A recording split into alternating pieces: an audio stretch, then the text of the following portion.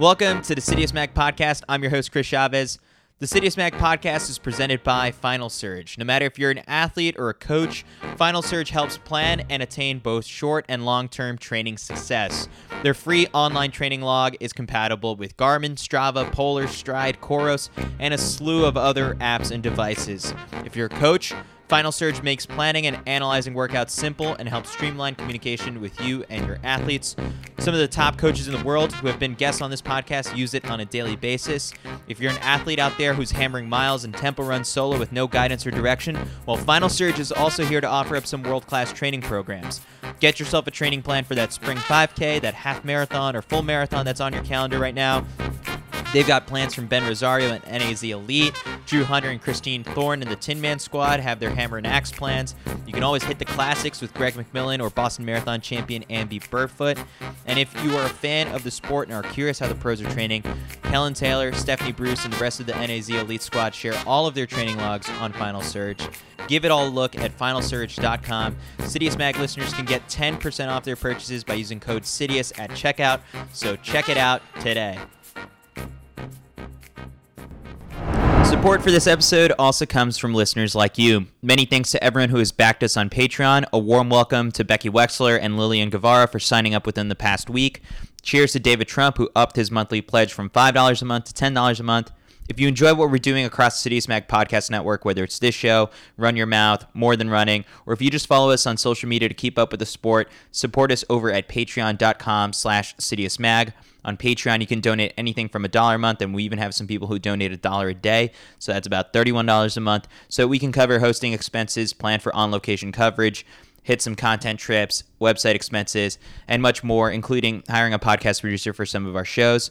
We're going to be doing another episode of After the Final Lap later this month, so stay tuned for details on that very soon, but your support helps make things like that possible. And for those of you who are unable to commit to a monthly contribution, you can also make a one-time donation by sending any dollar amount over to Citius Mag on Venmo.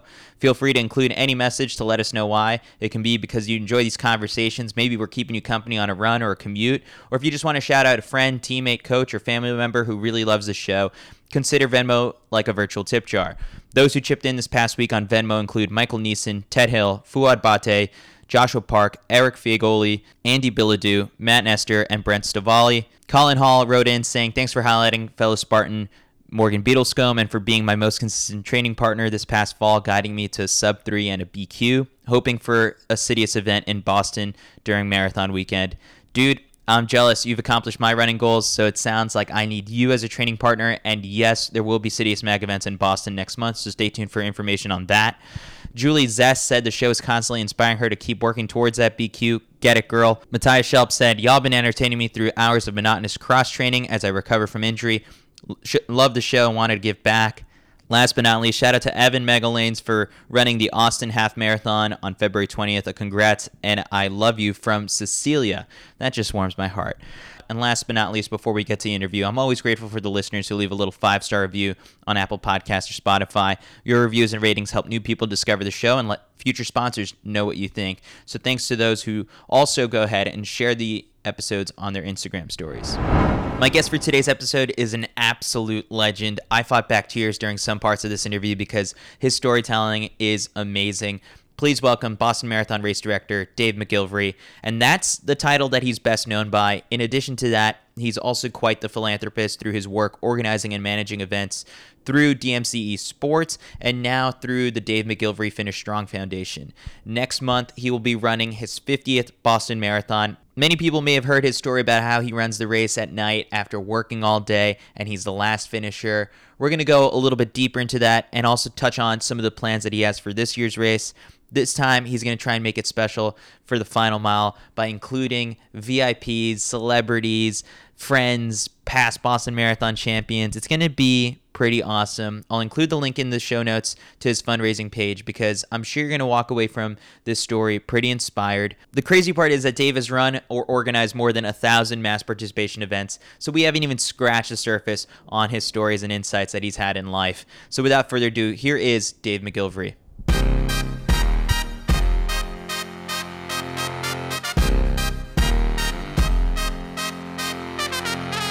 All right, we are here at the Running USA conference. Dave, I feel like 1 hour is definitely not going to be enough time to go through just every one of your running achievements, but welcome to the Citius Mag podcast. Thank you. It's a pleasure to speak with you, and similarly, if I was interviewing you, I think it would be the same. We'd need the entire day, if not week. Yeah, so did you know that your Wikipedia page, you've got the athletic achievements section, and it's longer than 800 words. So that's initially why I went through it, and I looked at it, and I was like, yeah, there's no way we're going to be able to get through all of this. Yeah, I never counted it, and someone else put it up there for me, so I haven't even really reviewed it. So I should probably read it and make sure it's all true. So when we look at sort of where this whole journey began, you've got a couple books out there, I think children's books especially, about how it all goes back to kind of being the last kid pick for teams. And so going into, let's start with running. Where does your sort of running journey begin? Because it's taken you everywhere around the globe. Yeah. But where's the starting point? Well, growing up in Boston, it's a very sports frenzied community with all the professional sports, the Red Sox, the Celtics, the Bruins, the Patriots, and the list goes on and on and on. And so as a young boy, I was exposed to that regularly. And so my whole dream goal in life was to become a professional athlete. And so I worked really, really hard at that. You know, was in the parks all the time, shooting hoop or playing tennis or playing baseball or, whatever it was with all my friends. And then tryouts would come along for, whatever. And I was typically the last one cut, whenever I went out for a team. And when my friends picked sides, when we were just doing, park league stuff, I got Pete, I got Ralph, I got Fred, I got Tom, I got Sally, I got Jane. They even picked the girls over me at the time. And so it was kind of a hard early beginning in terms of being an athlete, only because I've always felt there's three types of pain. There's physical pain that you can work hard at and overcome. There's mental pain. Similarly, you can somehow figure it all out. But then the most debilitating of all the pains is emotional pain. And I was going through an emotional time where I was learning about the concept of rejection, like no one wanted me. And my challenge was I was vertically challenged. So being the shortest kid in amongst everyone else, I was just picked out as, if you're short, you're not as good. Yeah. That it wasn't necessarily true, but that's sort of what the mindset was. So what did I do? I started running, because no one can cut you from running, right? Being an individual sport, and, I always ran to stay in shape for everything else. I didn't run to become a runner. But I just realized that the only way I was going to achieve becoming an athlete was to pick a sport like running. Yeah. And so I just started setting personal goals. And one of the first ones was when I was 12 years old, I went out for a run around a pond near my house. It was 6 miles, and I ran 6 miles that morning. And then later on that night, I went back out and after cake and ice cream and did it again. And, it kind of coincidentally added up to 12 miles. So I ran 12 miles on my 12th birthday. And then when I turned 13, I said, what did I do when I turned 12? I ran 13 and 14 and 15 and 15. When do you regret starting that tradition? Well, when I was young and, spry, it wasn't that difficult. But then as I got older and older, it became exponentially more difficult because it was getting longer and, the age thing started setting in. So right now, instead of looking forward to my birthday every year, I'm always regretting it. Not because I'm getting older, it's just like, that's a long way I'm 67 now. So I've been doing this for 55 or so years. But that's what I love. I love the fact that, it's a connection with the past in terms of still being able to challenge myself in my own way. Yeah. And it's just a very personal thing. It isn't I'm competing against anyone else. It's just myself. So I started just getting really into the whole challenge yourself running thing. Yeah. And then it just took off from there. So obviously when you're in high school, college, it's easy to be part of a team and be able to go out and compete at meets. From those early on chapters, what were some of the big challenges that you kind of set for yourself? Was it just to win, to run as fast as you could?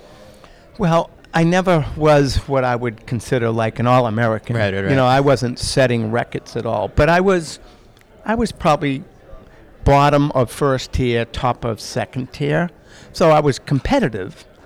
I was running around 10 minutes for the 2 mile, and I was running like 4:35 for the mile. Nice. So, but I wasn't.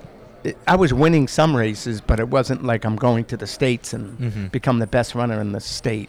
So that wasn't it for me. What did it for me is setting these very personal goals.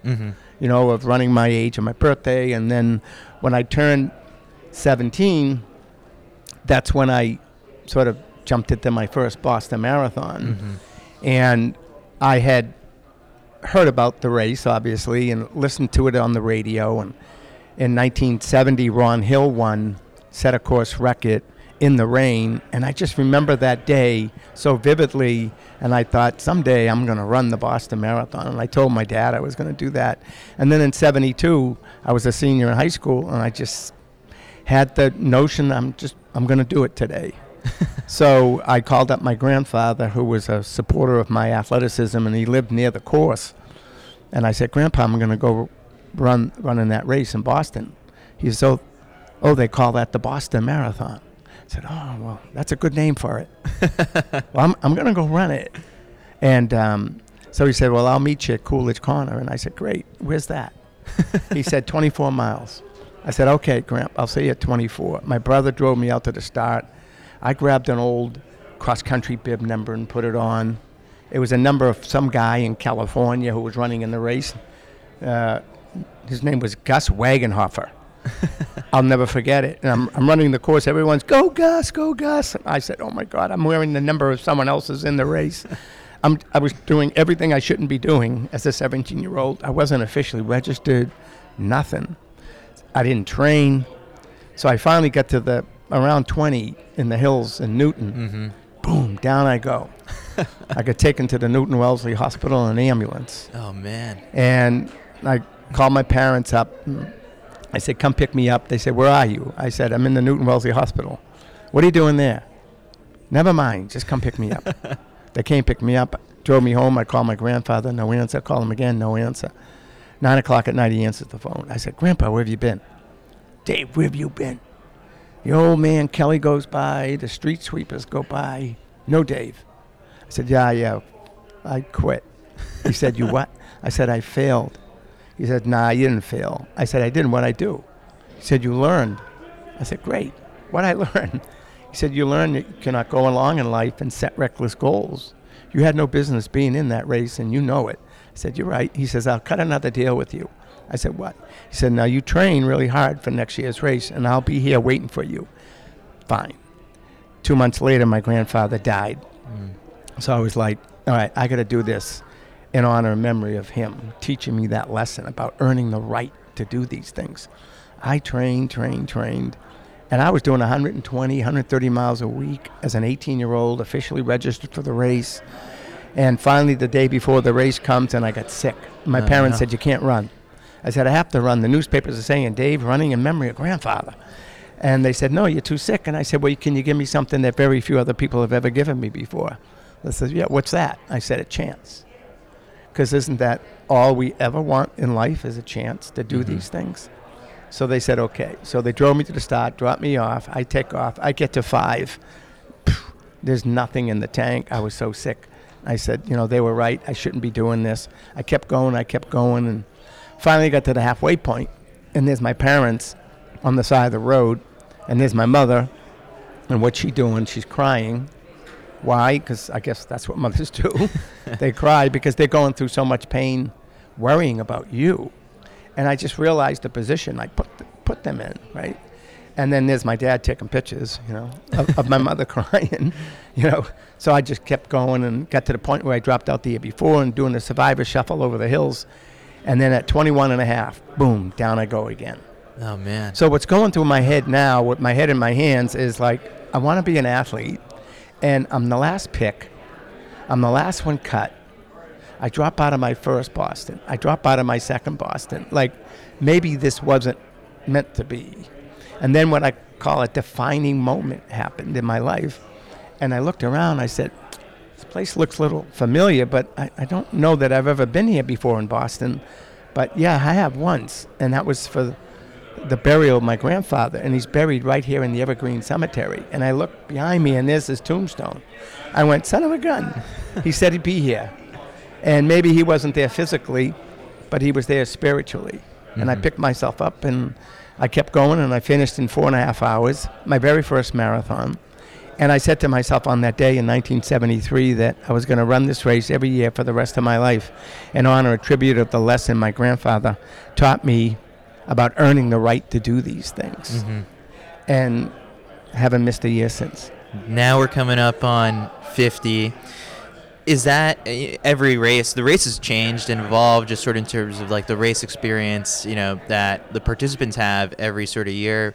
So how does sort of, and you play a big role in that as the director, how do you sort of try and remember that first one to, and it's Boston. It's been going on for over 120 years where it's like the tradition is such a big part of what makes it special. How do you sort of try and keep it as alive as possible, that a tradition? It feels like not too much changes in Boston every sort of year. No, it really doesn't. That's both the beauty of it, but also the challenge of it. I direct a lot of other races, and I can let my creative juices run wild and do relay teams and do all kinds of different things that you would never do in Boston, right? But that's okay too, right?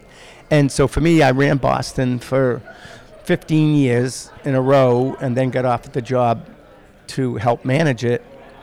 And, I was faced with a really difficult decision. Do I run in it, continue, fulfill my commitment to myself and my grandfather? Or do I help run it, direct it? And it was really hard to make that decision, but I said, how can I pass up the opportunity as an event producer to be involved in the most prestigious marathon in the world? I'll figure it out. So I took the job and, helped start the race and all that, and got to the finish line, and I'm high-fiving all the runners, and I'm like, boy, something's missing, obviously. And I just, was full of self-pity. And I said, I can't believe I didn't run. And then I decided, no, I gotta fix this. And I tapped a police officer on the shoulder, and I said, will you do me a favor? He said, what? And I said, will you drive me back to the start? He said, why? Did you forget something? I said, yeah, I forgot to run. So he drove me back to the start, 8 o'clock at night, and I ran the whole thing, finished it around 11, at night, dead last. Thus started another Boston tradition. Yeah. That I would direct it during the day, and generally when the race was over, and the majority of it was, I'd go back out and bring up the rear. And so effectively you could say I've been the last finisher of the marathon for the last 34 years. So we're coming up on 35 at night, 50 overall for me. And when I think back to that first year I dropped out, and then the second year that I actually finished, obviously then I was never thinking that someday, I'll be running my 50th. I mean, those things don't necessarily register in your mind. But it just, it just creeps up on you. And here we are. And, it's certainly it will be one of the most proudest moments because of how it actually started. Not that I'm doing my 50th, but I'm doing my 50th when there was a moment when I never even thought I'd do my first. Yeah. Do you think about that first moment, like when you pass it on the course? All the time. And what goes through your head? I stop for a moment of reflection, and I look. I know where the tombstone is, and I just say a few words to my grandfather, and said, "You made this possible," Yeah. and carry on. And it's funny because every year is different in terms of how you physically feel, and sometimes, in races, especially marathons, you wonder, boy, I don't have it today. Am I going to even finish? But I know that every time that I get to that spot, that's the point of no return. I'm finishing. Not that I don't have that in the back of my mind all along the whole way, but when I get there, I said, if I can finish the year that I was going to drop, I can finish. So it's almost like the Evergreen Cemetery almost is my unofficial finish line. Yeah. And that's at the 22-mile mark. So I got 4 miles to go, and I almost look at the 4 miles as like more of a victory lap. Yeah. Just kind of finishing it up. So to give context to people, because you said not every year, depending on the day, it feels like, I'm going to be able to do this one in 4 hours or 3.5 hours or however long it takes because of just the logistics of your job on that day.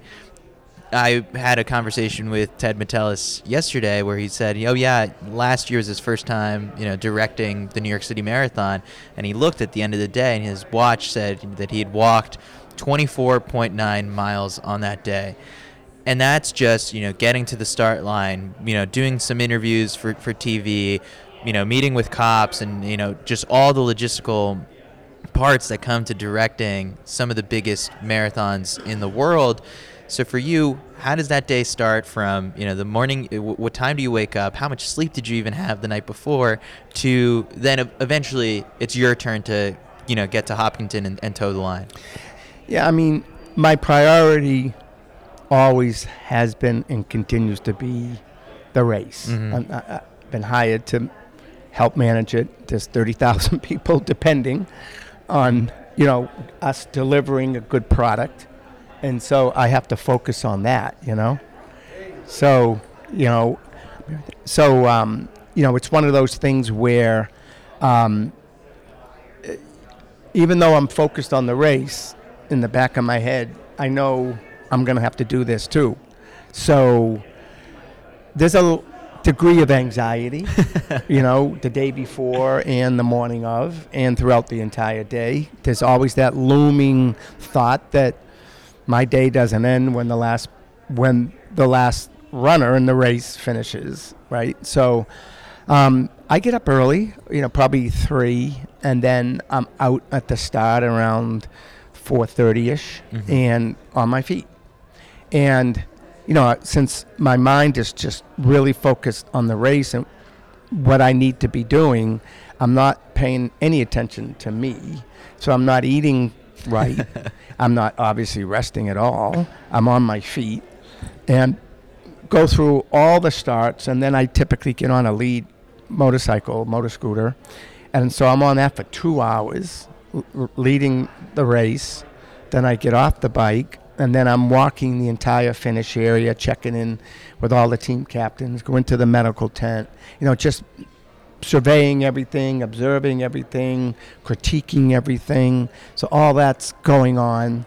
And then as we get to mid-afternoon and the thing's on automatic pilot, then I have to switch hats and say, okay, I think I can check out and move on to the next stage of today. Yeah. Then I go back to the hotel. I change, try to eat something, drink something.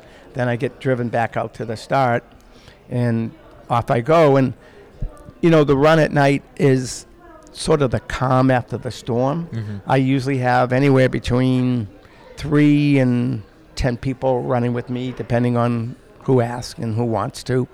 And, I have a state police escort the whole way, not because I asked them to escort me, only because I work with them all year on the race and they want to do this. They want to make sure I'm safe out there too, which is really special to have that. but it's getting hard. It's hard. You know, when I started it in my 30s, you're in your 30s, right? You're invincible. You can almost do anything. And now it's just, you know, I've got 160,000 miles on these legs. I've run 164 marathons. I've run, you know, all the stuff, right? And not that I'm injured or hurt, but it's just, you know, you slow down, right? And so the human body can only take so much, you know, punishment in one day. So, you know, I'm getting to the top of that, you know, lip where, you know, I don't want to go over the edge. So my goal is to run it at night this year in April, and then to try to figure out a way where I can still be involved in the race, directing, but run it during the day, and then I'd be able to critique it as a runner. And mid-pack versus out front with the leaders on a scooter. But I'm effectively doing the exact same thing, just a little bit further back. But that's valuable too, if not more valuable. And, you know, then I can finish and then, you know, do what I do at the finish anyways. So we'll see how it goes. How are you planning on making this one in particular special? I got sort of the news release that you kind of put out, and there's VIPs jumping in at some point or something like that. What's the thought process here? Well, I've been very lucky, and you know, it's just blessed that I've got a lot of good friends in the business. You know, runners, average runners, or icons. You know, and you know, a lot of times I'm coming down the finish line and I look and there's Meb, you know, or Dina, or Joni, or this one or that one. And so there's been a lot of them over the years, right? So I just wrote to all of them and said, you know, this one's special. So if you'd like to join me for the last mile or be there at the finish, you know, it would mean the world, right? They all write back, you know. I mean, the ones that are going to be here in Boston are going to either run the last mile or be there at the finish. So there's going to be a scene, you know, with, you know, maybe 10 former winners of the Boston Marathon, you know, kind of being part of this would be pretty special. But I don't look at them as former winners of the Boston Marathon as much as I look at them as just personal friends. You know, because they are. You know, we do I direct Joni's race. Billy and I have been friends for 42 years, right? The list goes on and on and on. So it's special. And then I'm going to have the biggest group running with me ever, probably 25 friends who have, at one point, over the last 30-some-odd years, have run with me. So I invited them all back and say, hey, you know, this could be the last time I do it at night if I'm able to do it during the day. So, you know, if you want to join me, you're welcome. And they're all like, so they're flying in from all over. That's Seattle and Idaho and everywhere. So the people might be wondering, you did, you know, spit out some of the number of marathons that you've done. And so to be able to do this, you know, be able to consistently, even just people thinking like 50 marathons in general is bananas to some people, how do you sort of are you just in year-long shape to be able to peak and like look forward to the Boston Marathon being like your A goal for the year? Or do you have like, you know, are you actively having to actually still train for this, you know, the 26.2, or is it, you know, you look like you're in your 20s, but is it old man strength just coming to play here too? I think it's a little bit of both. I mean, I'll never forget what my grandfather taught me about earning the right. So I can't just, well, I can, I guess, wake up and go run a marathon tomorrow, but I want it to be respectable, right? I don't want to walk a marathon. I'm a runner. I'm not a walker. And so, you know, you want to do it within a respectable amount of time. And in order to do that, you got to do what marathoners do, and train and peak and that kind of thing. So no, I focus on April and do the work that everyone else does, you know, in terms of getting ready for that particular day or any other marathon during the year that I'm, you know, want to give it a shot. So for this year's 50th, there's the even more special component to it too, is the foundation that you oversee and are part of. So I guess for the listeners, can you share, I guess, a little bit about the how it all got started, what it accomplishes, and how you really want this 50th Boston to highlight it? Yeah. So my whole life I have combined philanthropy with everything I've ever done in terms of athletic achievements. In 1978 I ran across the United States from Medford, Oregon to Medford, Mass, and I did it to raise money for the Jimmy Fund, which is the fundraising arm of the Dana-Farber Cancer Institute in Boston. And it was interesting, in Runner's World, only a few years ago said that was the first time somebody had combined running with raising money for cancer research. And it probably was, right? And then the advent of Live Strong and Team in Training and just everything came along. Not necessarily because of that run, but it did come along after that run. So just the whole concept of combining giving back with a personal goal of some athletic achievement is pretty powerful.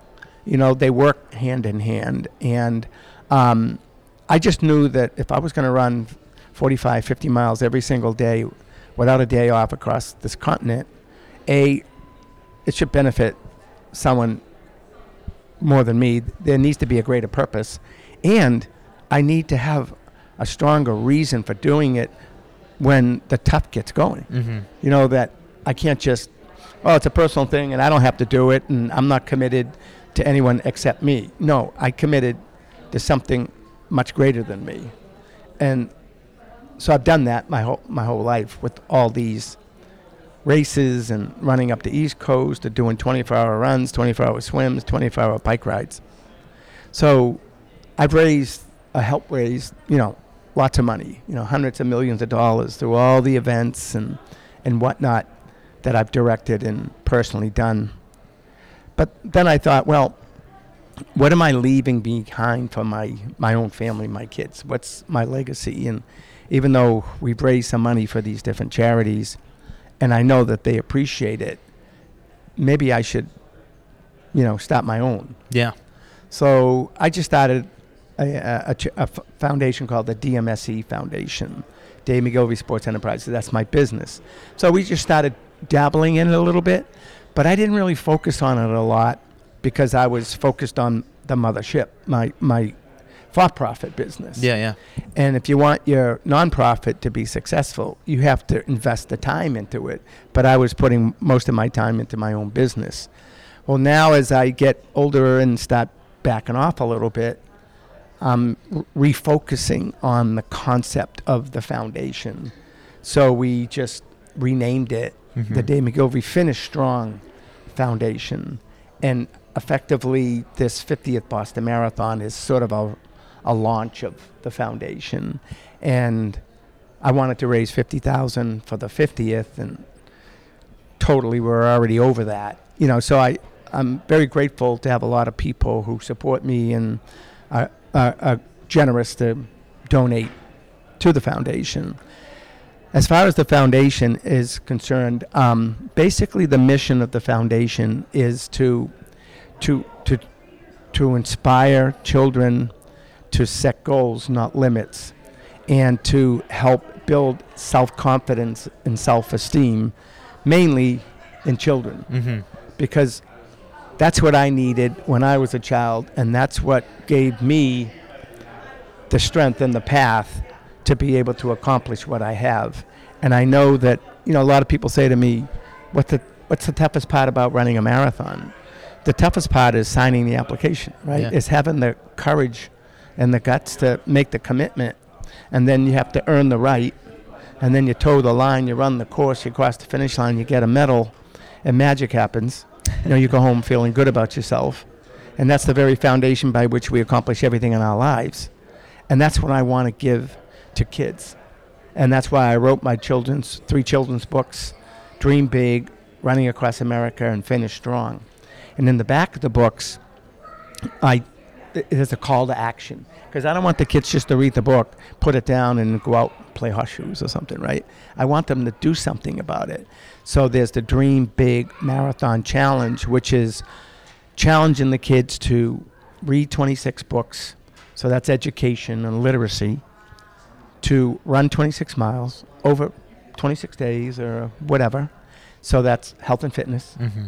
And then do 26 acts of kindness. And that's giving back and philanthropy. And I think those are the 3 pillars of my life. And I'm trying to instill that in kids. And once they do it, then they send me their form showing me that they did it, and I mail them a Dream Big Marathon medal. And I have thousands of kids around the country right now doing that very challenge. So that's sort of what the mission of the foundation is just to give kids an opportunity and a chance to set their own goals and accomplish them. Yeah, I'm looking at the release that you sent over, and like, you know, another part of it too was like a major portion of the young children with prosthetics is that to purchase running blades for them, also used for athletic scholarships so older kids can attend college and pursue their athletic running career. So why did you kind of like add on those sort of also? Because it's just hard to just just do one segment. You know, I want to help everyone on the planet, right? But the whole piece of the there's an organization out there called Running as a Right, meaning, and they're the ones who support kids with prosthetics, but giving them blades. Mm-hmm. So not only can they walk with the prostheses, but they can run now with the blade. And when I just look at that vision, right? First of all, the young kid had to go through some trauma, some tragedy, whatever, and he has a prosthetic. But he wants to play sports. And he needs something else in order to accomplish that. So if we give them the blade, now they'll be able to run. And run is going to give them self-confidence. It's all a cycle, right? And it works together. So to give the blade is the optics of that. You can see it. You can see it in their face. Yeah.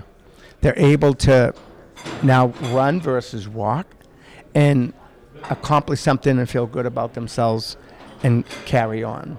So that's why, you know, that makes a lot of sense. And as far as athletic scholarships, I just want to continue to promote the sport and the industry that gave me a chance running. So that's why I want to give back to my high school and my college and develop, you know, athletic scholarships mainly for their running programs.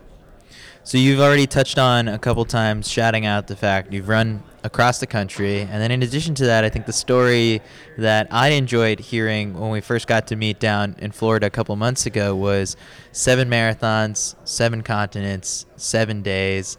So for our listeners, I guess, can you share a little bit about those 2 particular experiences, because, you know, on paper, anyone sees that, they're just like, wow. And it's buried within your athletic achievements section on your Wikipedia page because it's still so vast. Yeah. I mean, the run across the country. That was one of the first big ones for you. Yeah, that was really the first big one. Talk about starting off with the biggest one, right? And everything after that is like ho-hum. Well, not really, but in comparison. But, again, I had this whole mentality of challenging myself, especially after being, cut and last pick. And I wasn't ever trying to prove someone wrong. I was just trying to prove me right. Yeah. Like I was just doing it for my own self-esteem. So I had heard about a friend who biked across the country from Medford, Mass to Medford, Oregon. And I thought, if he can bike across, I'm a runner. I can run across. Well, it's kind of a silly comparison. They're very different, right? But I still felt like I can do this. So I just set the goal, and I didn't tell anyone. And I started planning and started training, and that's why I was working as a benefit consultant in the Hancock Tower in Boston. Mm-hmm. And I looked out the window one day and I saw Fenway Park, and I saw a sign out in right field that said, "Help make a dream come true, support the Jimmy Fund."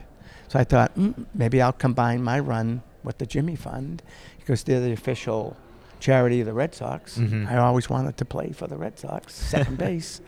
So I went ahead and just made the commitment to do it. And, I had to earn the right.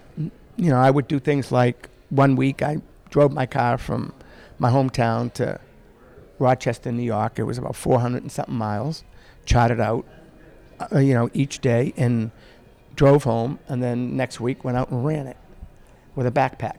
So I ran like 400 miles in 10 days. Wow. And I just proved to myself that I can do this. I think I can do this. And flew out to Medford, Oregon, and ran across the country and finished in Fenway Park in front of 32,000 people. And that's the day I honestly felt I became the athlete I always wanted to be. And if I can't play second base at Fenway, then I'm going to run in Fenway. And I got like a 10-minute standing ovation, probably longer standing ovation than any ball players ever got, right? So it was just, I took a different path. Yeah. Right? So with the World Marathon Challenge, I got a call from a friend who was actually the president of the Miami Marlins, Florida Marlins. And he was a triathlete, and he used to run Boston himself. And he says, hey, have you ever heard of the World Marathon Challenge? I said, yeah. He said, you want to do it? I said, the entry fee is like $47,000. No, I'm not going to do that. So he says, no. I'm getting a group of people together. We're going to get it all covered. Sign me up. I said, it's right up my alley, definitely. And that's after I had been diagnosed with severe coronary artery disease a year before. But I said, I want to do this. So I trained for that. And we ran 7 marathons in 7 days on 7 continents. And, it wasn't easy, but it wasn't like the hardest thing I've ever done with some of these other things. The running part was sort of almost the easy part, relatively speaking, because that's what I do, right? But it was the rat race in between. Yeah. It's packing and unpacking and, on the plane and trying to recover at 35,000 feet and sleep deprivation and all those things that you can't train for. You just you have to be in the moment and deal with it as it comes along. So I was able to get that done. And then once I got that done, then, my coronary artery disease started really kicking in, and then I had to have open heart surgery. So, oof, that's the other thing too that I think like a lot of people probably be wondering is like, how have you managed to keep your body, as healthy as possible to maintain all of this? But it hasn't come without bumps along the way. No, I think, I've been very lucky. I think the guys I used to run competitively with in the 70s and 80s, they're 218, 220 marathoners, and I was 230, 229. But a lot of them now, artificial hips, artificial knees, the whole bit. I always wondered back then, when Billy started really putting the hammer down and running mega miles, when no one else before that era was doing that, I always wondered long term, what is this going to mean? Because there was no historical data about people running 130 miles a week. The earlier generation, the Johnny Kellys, Clarence DeMars of the world, they weren't doing that. So now we're finding out because all those guys that were in their 20s then are now in their 70s or 80s, and they're not running. Yeah. And I thought, man, if this is going to happen to anyone, it's going to happen to me. But knock on wood. Yeah. Everything is intact. It has a lot to do with genetics, has to do with biomechanics, has to do with just recovery, just paying attention to your body. Yeah. Has there been any conversation with a doctor that has like gotten you nervous about like, oh man, I'm gonna have to stop? No. I mean, the only thing that stopped me for a little bit was the fact that I went out running someday, and this has nothing to do with my running, it's my genetics, and I could feel some difficulty breathing. Yeah. And then it just persisted. And, like any runner, it's like, I can get through this, and it'll go away. And it didn't go away. So then I said, I better do something about this, and went into Mass General Hospital and had all these tests done, echocardiogram, stress tests, EKGs, everything. And all the doctors said the same thing. There's nothing wrong with you. I said, yes, there is. I can't breathe when I'm running. So I said, you got to give me the big boy tests, you know. You got to look under the hood. So they gave me CAT scan angiograms, and then the doctors come in and says, there, and there. And I said, there what? And they said, you have severe coronary artery disease. I said, no, I don't. Like, really, what's going on? No, you do. I'm like, so the first thing I said to him was, well, zip it up. He said, what? I said, don't tell anyone. Why? Because it's a ding in my armor. Like, I don't want anyone to know this guy who done all this running is now sick. And because the naysayers are just going to blame my running on it. You know how that goes. I said, I don't want anyone to know about it. So then, of course, people eventually found out about it. And then I started getting emails from runners around the country saying, I heard about your coronary artery disease. And, you know, when I heard about it, I thought, well, I have the same symptoms. And I went and got checked. I otherwise wouldn't have if I didn't hear about you. And I walked out of the hospital with 3 stents. And you saved my life. I'm like, how'd I save your life? Right? And then I realized, you know, I can't be so selfish to keep this in. Like, I got to let other people know that the lesson I learned was that just because you're fit doesn't mean you're healthy. And I always thought it did. Right? And so I remember turning to the doctor when I was on the operating table, and I said, one question to ask you. And he said, what? I said, is this reversible? And he said, well, it depends. I said, depends on what? He said, depends on the person. I said, well, you're looking at him. He says, you, with your discipline, I think you can have an impact on your own illness. I said, well, sign me up. And I went on a tear. I mean, I changed everything. My nutrition, diet, my sleep habits. I always thought sleep was overrated. You know, stress. And I lost 27 pounds. I lowered my cholesterol level by over 100 points. And I said, I need a magnet. I need a target to really work hard at. And I decided to go back to Hawaii to do the Ironman again for the 9th time. So I went to Hawaii, did the Ironman. And then I thought I beat it. And then I went and did the World Marathon Challenge. And then when I got back, I could feel difficulty again. I'm like, what the heck? I thought I beat this. Went back into the hospital, had another angiogram, and he said, you got 98% blockage in your main artery. Oh. I'm like, how'd this happen? So I said, well, what are my options? He says, well, you can do nothing and live a sedentary life. Cross that off. We can stent it, but it's kind of risky because it's near your heart. And I said, no, I don't want to risk. You're not going to mess with the heart. Or we can have open heart bypass surgery. I don't want that either. He said, well, you've run out of options. I said, good point. And I said, well, there's this, in 6 months, there's this little jogathon in April in Boston. Doc, I've shuffled through it a couple of times. What do you think? And he gave me the best possible answer. He didn't say, no, you can't, or yes, you can. He said, I'd be extremely disappointed if you couldn't do it. And that just gave me that 4-letter word, hope. And I said, well, maybe I can. And of course, my health is more important than a road race, but the road race is important too. Maybe I can pluck both of these out. I said, okay, let's go. And I had open heart triple bypass surgery, and then I had to go through the delicate balance of recovery and training, and not training so much that I'm impacting recovery and not recovering so much that I can't get the training in. You know, and there's not a lot of books out there on how to do this because not many people have done it. But I was able to, you know, sensitively and, you know, able to get through it. And I went back out in 2019 and ran my 48th Boston Marathon. Wow. So the fact that eventually, you know, word got out about this, like, and you started getting these messages, I feel like it shouldn't come as a surprise to you that you probably have, like, or people consider you to be like their friend just because it's a friendly face that they see at the start or finish of the Boston Marathon, and because it's 30,000 plus people who do this every single year, you've got hundreds of thousands of friends that you probably don't even know. But sometimes you do get these notes and these emails. How special is that to kind of experience? And like sometimes you just don't know the impact you have.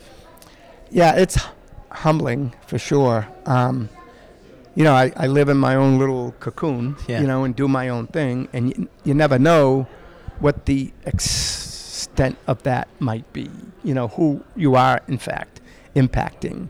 And, I'm no superstar, LeBron James, Tom Brady, but there are occasions when people come up to me and say certain things, and, they're flattering, and I walk away just saying, you have a mission. You were put on this earth, and you do have an opportunity to make a difference in people's lives. And I know that.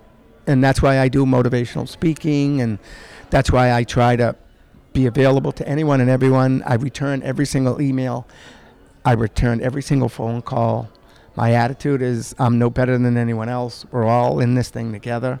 And if they're reaching out to me for something, then I'm getting back to them, because it must be meaningful to them to want to hear something. And so, it's like I said, it's humbling and flattering, but it's motivational for me too.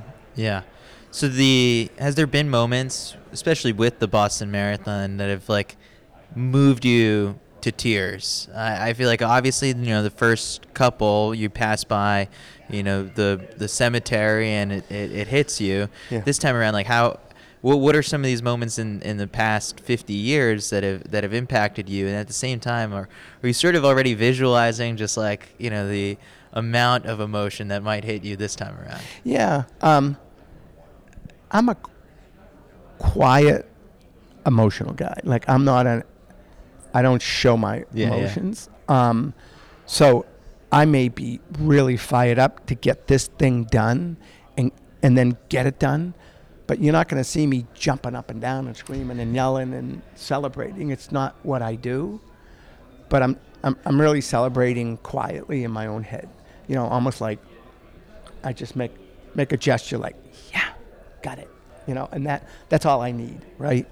But there are moments, when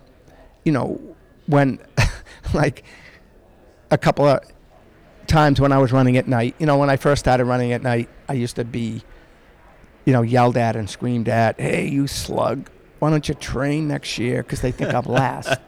I am last, but they think I started with everyone else. And I'm like, they just don't know.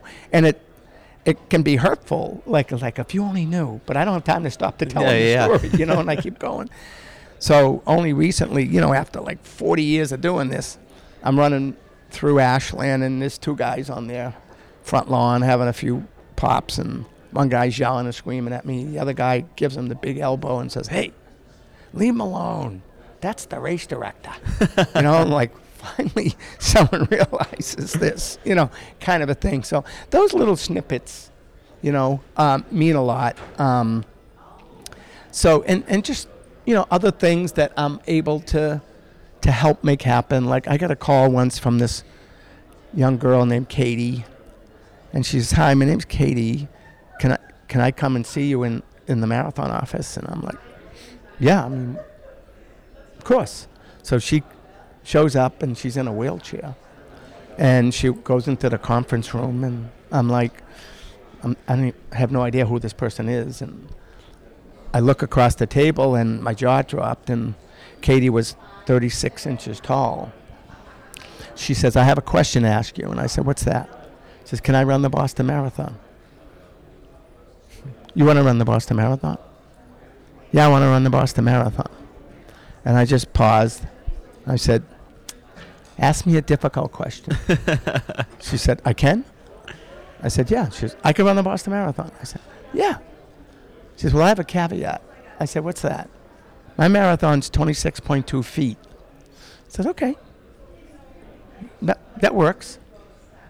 She trained like the Dickens. And I set it all up, 26.2 feet from the starting line down the course, barricaded. She shows up at the start. She's in a wheelchair. She gets out of her wheelchair into her walker. And I yell, go. And she goes. And took her like 7-8 minutes to do 26.2 feet. And I put a laurel wreath on her head and a medal around her neck. There's 25,000 people there, media from all over the world. She had gone through 35 operations at Children's Hospital. Wow. But her dream was to run the Boston Marathon. You know, and I have a motto in my life, and my motto's, it's my game, so it's my rules. Her game, her rules. So I gave her a hug, and then like 9 hours later, I'm running my marathon, and I'm running down the finish line, and I look up, and there's one person there waiting for me, and it's little Katie. Oh, amazing. She puts a laurel wreath on my head that she made for me, and a medal around my neck that she made for me. And she looks up and goes, ha, I beat you. And she died like maybe 6 months later. But she was able to fulfill her dream of running the Boston Marathon her way. You know, and I feel fortunate that I was in a position to help make that happen. You know, and I know there's all these rules and policies and all these events that we all do. Yeah. But I guess if I have a flaw, I'm overly compassionate, and I say in my head, yeah, we have rules and policies, but it's only a road race, right? And this means the world to some people. So I tweak it here and tweak it there and just give them their moment. Yeah. I try to do that. I mean, I don't break all the rules, but I try to do that as many times as I can, when I can, and as long as it's not hurting anyone else or inconveniencing anyone else, I'll try to make it happen for people. Yeah. You probably opened the floodgates to more emails coming your way with people shooting their shot right. to make it happen. And I'm also guessing a large portion of that is people asking you, hey, Dave, get me a bib to the Boston Marathon. Well, of course, anyone associated with the race gets hit up. And, you know, you can only do so much, too. At some point in time, you have to say, I'd love to be able to help you, but unfortunately, I'm not able to. But yeah, you do the best you can with what you got. Yeah. The other component to your past, I guess like within the past 2 years, right, was then you got tasked with the interesting job of vaccine distribution in Boston. How did that sort of like come across your plate? And then when you look at it based off of, you know, how you conduct road races, like how did you use that skill set to make that happen?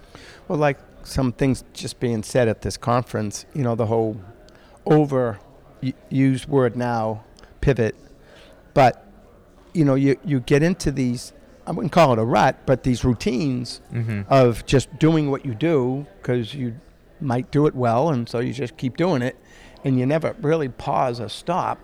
It keeps going and going and going, so you're not looking outside of that lane, and all of a sudden, you know, the pandemic just stopped us in our tracks. And you know, it was one of those things where I always felt that, you know, this industry is bulletproof, and then I was proven wrong with the pandemic. Mm-hmm. But then we're faced with the reality, and it's almost like going through the 5 stages of death and dying. You know, the first is denial, and then it's anger, and then it's negotiating, and then it's depression, and then it's acceptance. And once you accept it, because you can't do anything about it, you say, okay, how can I pivot? How can I make some changes? So we started making some changes and realizing our skill set in this industry is transferable. So we started doing outdoor drive-in movies and renting our equipment to restaurants for outdoor dining, just all these different things to keep a pulse. But then the winter came in 2020, and that all went away, and I'm like, now what? And lucky, fortuitously, we got a phone call from the Commonwealth of Massachusetts saying that they're going to stand up 4 mass vaccination sites. We recognize you as, and they called me something that I never realized I was, but I love the word now. They said, you're a logistician. Like, hang on, let me look that word up, see what it means. So I said, no, you're right. Operations, logistics, that's what we do. And they said, well, that's what we need. So we stood up Gillette and Fenway and Reggie Lewis and the Heinz Convention Center, and we helped move 1.3 million people over 6 months through 7 days a week, 10 hours a day through these mass vaccination sites. And so we were doing God's work in the sense of helping to save lives, helping to keep people healthy, and actually helping to bring our own industry back. Yeah. So it really filled a gap for us, and then our events started coming back, and we put on 8 or 9 events at the end of 2021, and now hopefully back to a full slate in 2022. That's got to be pretty cool for you, being like the Boston sports fan, that, you know, some of these stadiums get to be your own little playground, and when you are at a Pats game or a Red Sox game, do you have to sometimes consciously shut off your events, you know, mind and think like, oh, I'm here to, let me just enjoy the game? Or are you also looking at like, that's how that works and that's what this person's doing and all that? I never relax. No, there's no such thing. No, it's always spinning. It's always going. It's always spinning. I'm always critiquing, not in a negative way, just saying, wow, you know. I mean, there were things that, like, we got off the plane and there was the whole Uber pickup. Yeah. And I was there with my son and daughter-in-law, and I went, boy, if I was in charge of this, I'd make these lanes, have people with number signs, and then when we have that thing, have this car come here and this car come here, versus they just all come together in one big mass, and no one knows which car is there. I said, well, they've been doing this for like 10 years. Why hasn't someone figured this out? It drives me nuts, because that's all I'm ever doing is thinking operationally and logistically on things. So, and it's the same with going to Fenway or going to Gillette Stadium, and the mind's always going. Yeah, no, that's for me, like, growing up in New York City, I fly in and out of LaGuardia Airport all the time, and it's every single time it's a nightmare. I'm like, just get Dave in charge. He'll fix it. He'll make it smooth. One last thing I think before I let you go here is when we were kind of going through, you know, the 7 marathons, 7 continents, 7 days, you had just slipped in. It was like, yeah, you know, it wasn't the most challenging thing. What has been the most challenging? I've been attending the Boston Marathon. It took me a while to get to my very first one. I went and covered it in 2014. Oddly enough, a super special one with Meb winning, and then I was there in 2018 when Des won as well. Where I'm only now starting to think, like, you having to get out that afternoon, that must have been tough. But how does that compare to the toughest, and what in your book? Yeah, I mean, the attitude is there's no such thing as bad weather, just bad gear, kind of stuff. I mean, we train in these kind of conditions all the time, so if race day brings nasty weather, it's just, okay, it's just another layer of challenge, but it's not the end of the world, right? So I never look at weather as being, the most difficult challenge, right? For me, of all the things I've done, it may seem odd, but one of the most difficult was I did a 24-hour run, ran 120 miles throughout 31 cities and towns throughout Massachusetts. Wow. And finished in halftime of a New England Patriot football game in front of 60,000 people to raise money for charity. But just continually running, for 24 hours.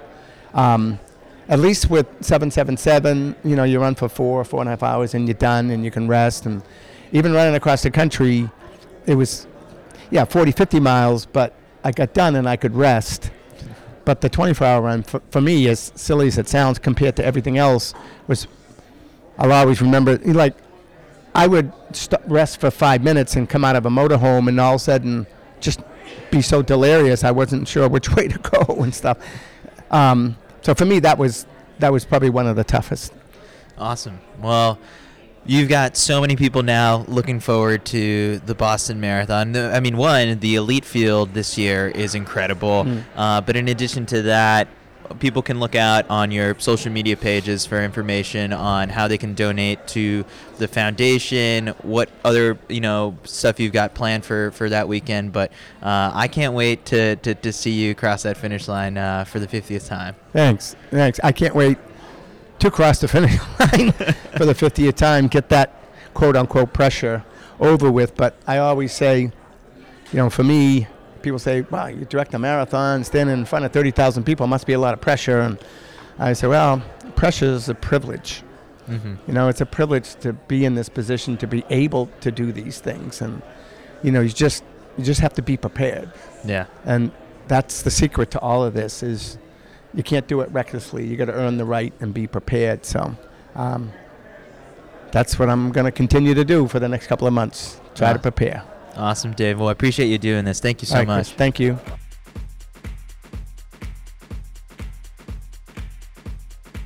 The Citius Mag Podcast is a production of the Citius Mag Podcast Network. It is produced and edited by Mike Zerzolo. Did you enjoy this episode enough to dish out a couple bucks? Support Citius Mag by pledging any dollar amount over on patreon.com/CitiusMag to join our loyal legion of backers who keep this show going strong.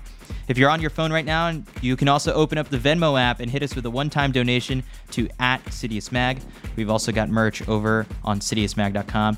Any way you can show your support goes a long way. Thanks for listening. I've been your host, Chris Chavez, wishing you some happy and healthy running. Legs are feeling good. See you next time.